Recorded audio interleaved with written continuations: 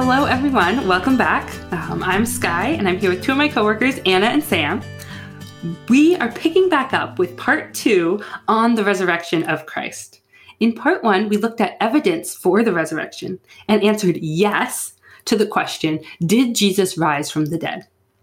In part 2, that's what we're doing now. We're going to explore the question, why is Jesus' resurrection important? Essentially, why does it matter that Jesus rose from the dead? So before we jump into answering that question, let's hear the resurrection account from Matthew 28 again. Sam, could you please read this for us? Now after the Sabbath, toward the dawn of the first day of the week, Mary Magdalene and the other Mary went to see the tomb. And behold, there was a great earthquake, for an angel of the Lord descended from heaven, and came and rolled back the stone and sat on it. His appearance was like lightning, and his clothing white as snow. And for fear of him, the guards trembled and became like dead men. But the angel said to the women, "Do not be afraid, for I know that you seek Jesus who is crucified. He is not here, for he has risen, as he said. Come, see the place where he lay. Then go quickly and tell his disciples that he has risen from the dead. And behold, he is going before you to Galilee. There you will see him. See, I have told you." So they departed quickly from the tomb with fear and great joy, and ran to tell his disciples. And behold, Jesus met them and said, "Greetings." And they came up and took hold of his feet and worshipped him. Then Jesus said to them, "Do not be afraid. Go and tell my brothers to go to Galilee, and there they will see me." Thanks for reading that for us, Sam. From hearing this account read again, what stands out to each of you? Anna, Sam, I'd love to just hear your thoughts. What stands out?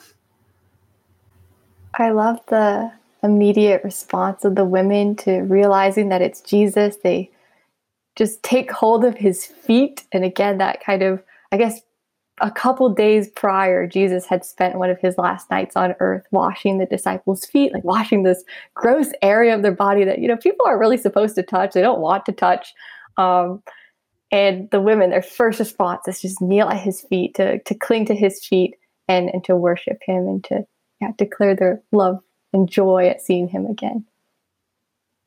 I was thinking too, when it said his appearance was like lightning and his clothing as white as snow. And there's a sense that you think that maybe he is an angel, right? Because it sort of talks about the angel and then it talks about him. And what does it mean that someone's appearance is like lightning? I mean, there was an awesomeness to it.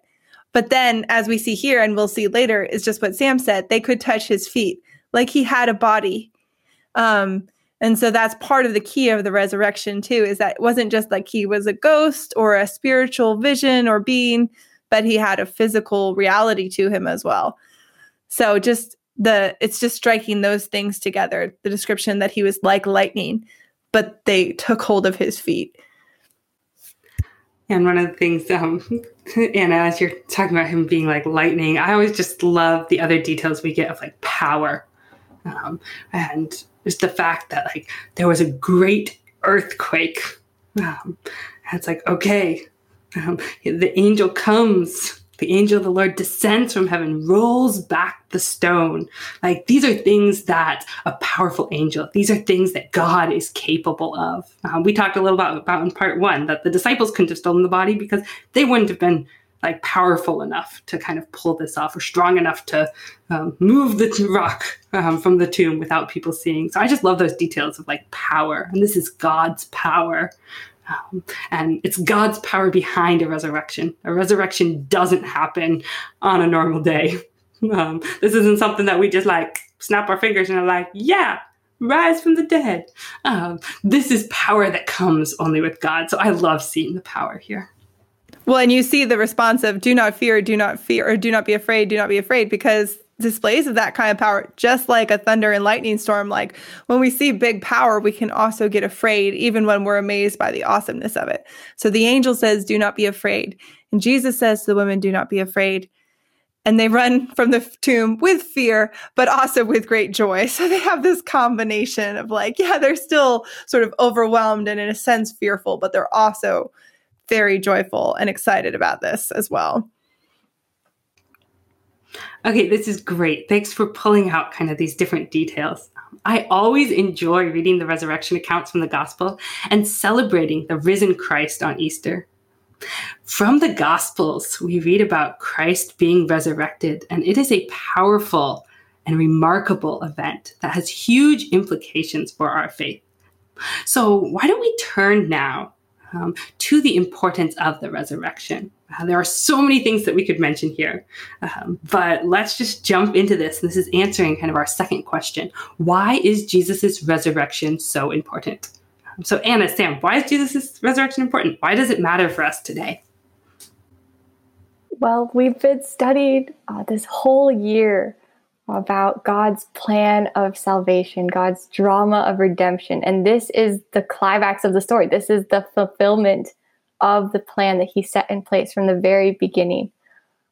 So we go back to Genesis 3, where the fall happens, and God is telling Adam and Eve what the consequences of their sin will bring, but also offering them a hope that he is still in control, that he has the power to overcome their mistake.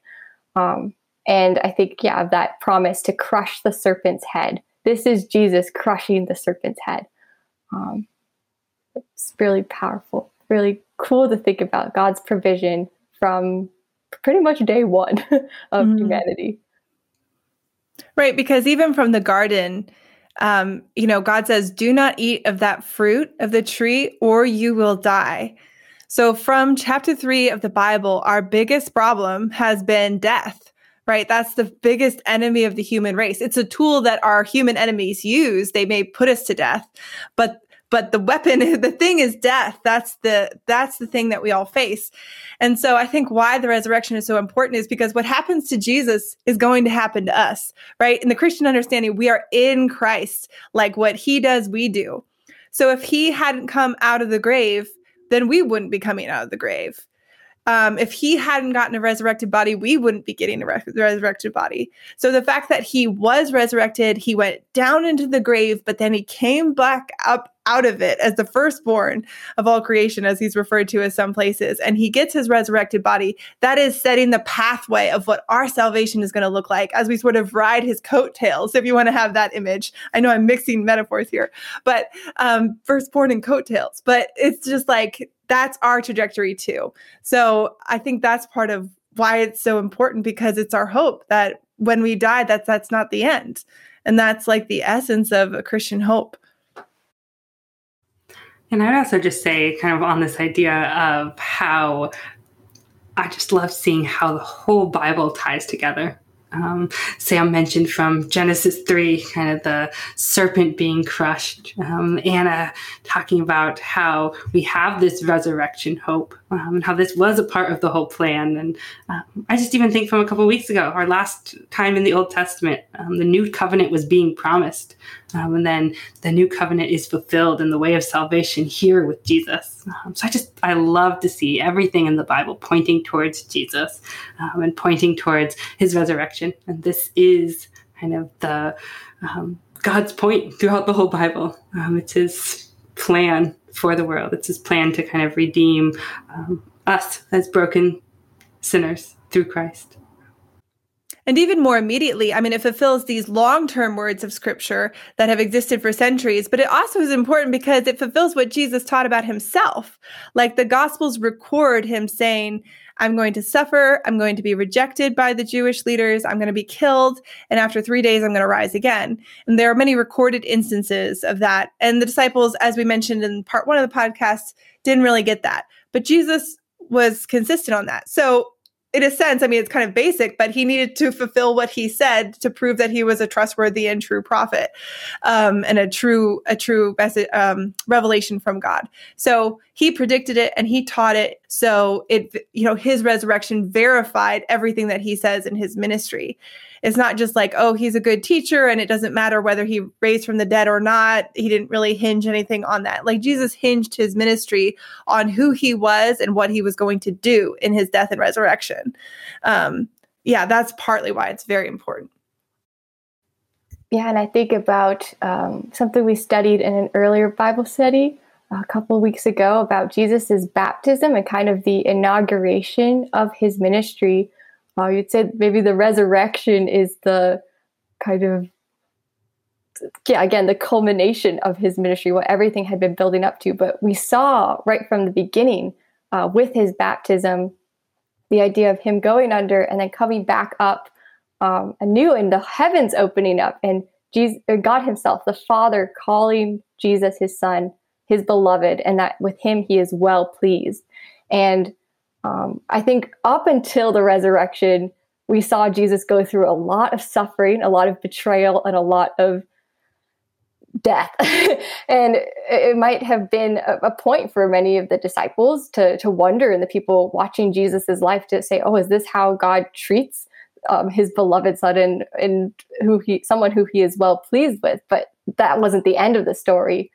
Just to see God the Father bring Jesus back to full glory and restoration, and then raise him up to exalt him. That is how that is how God the Father loves. That is how God the Father shows that he is well pleased with his son.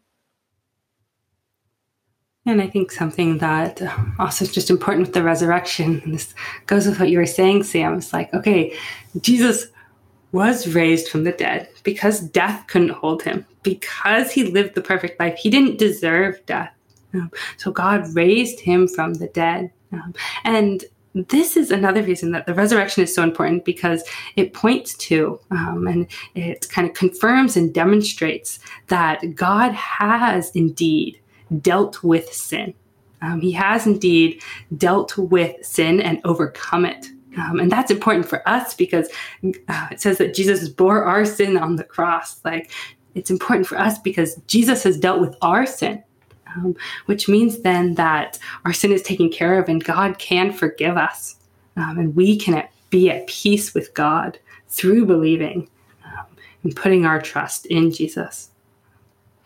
Because in some ways, I almost feel like when we think about Good Friday, when we meditate on Christ's death on the cross, in some ways, Christ dying leaves us with a question mark. We see that he died for our sins, but it's not clear if that's going to satisfy God. It's not clear. Was he the perfect sacrifice? Was he actually sinless? Or did he have sins of his own that he needed to die for? And so in a way, even though Jesus dealt with our sins on the cross, we don't get an answer until Sunday. Like, yes, actually he was sinless. And like, yes, this is my son with whom I'm well pleased. Yes, his sacrifice has been accepted.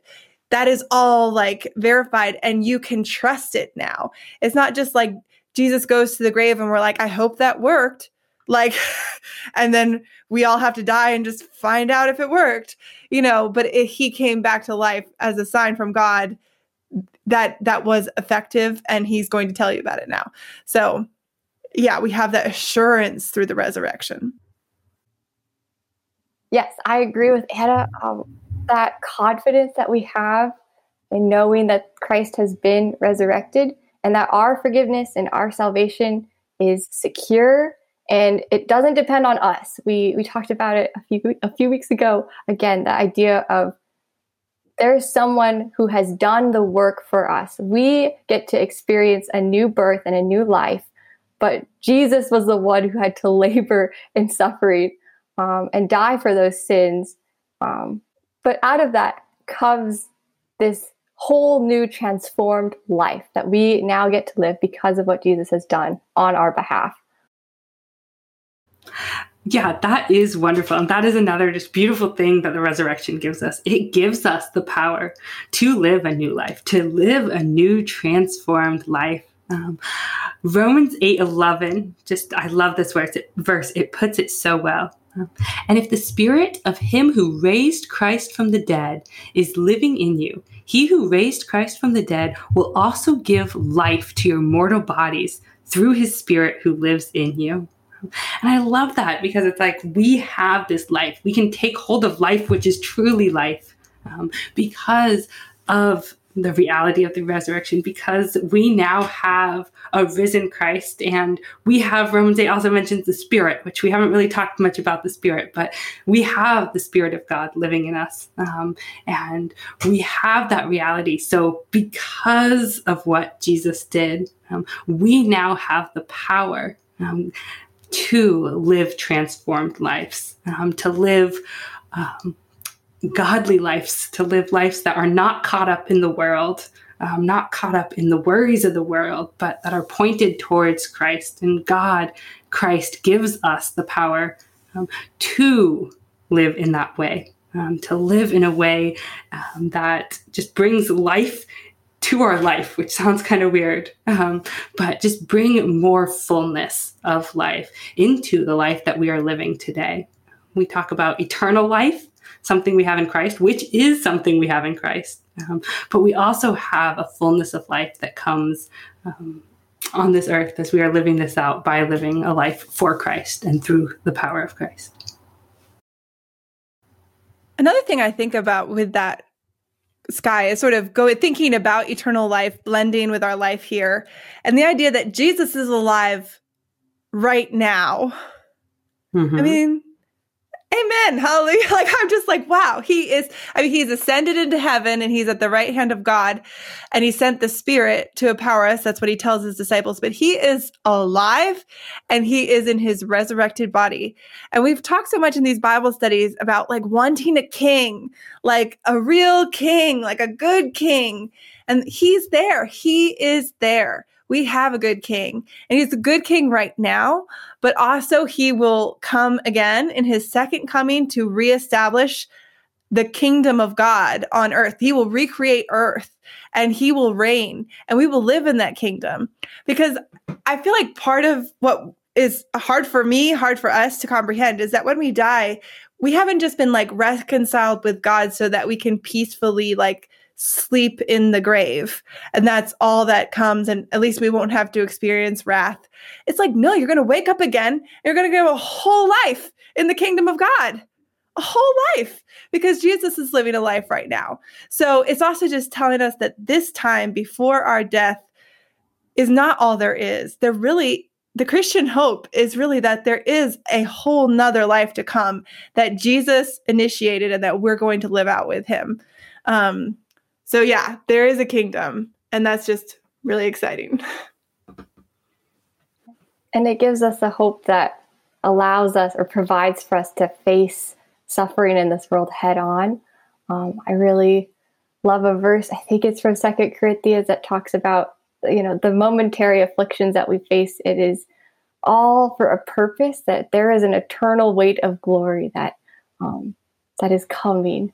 And we see that Jesus went through intense, long-lived affliction and suffering, but to see that he received that weight of glory is assurance, again, that we will also receive that. And another verse that I love is John 16, verse 33, just the comfort that Jesus gives us of, we will have peace in this world, you will have trouble, he says, but take heart, I have overcome the world. That is such a comfort.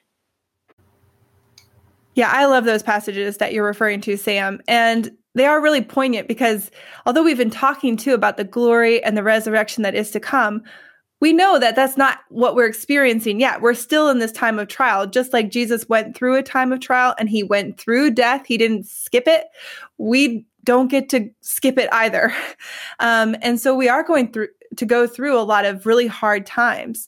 But what gives us hope is that Jesus has gone through these things before he's actually died and he's gone into the grave, and he will go with us when we go, and he will not leave us to face that alone. Psalm 23, one of the most famous portions of scripture, but for a reason, it says, that the Lord is our shepherd.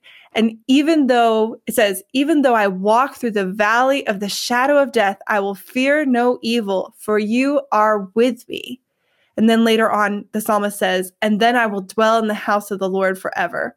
So there's this huge idea in the Christian faith of the comfort and the strength of Jesus's presence with us at all points in our life, in our death, and in our life after death. All three of those phases, he is with us.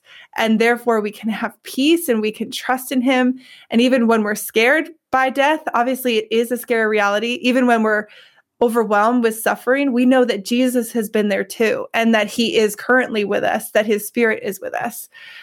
So that can give us a lot of hope, even when we're not experiencing the fully resurrected life with him right now. but his resurrection and the path he took gives us great hope.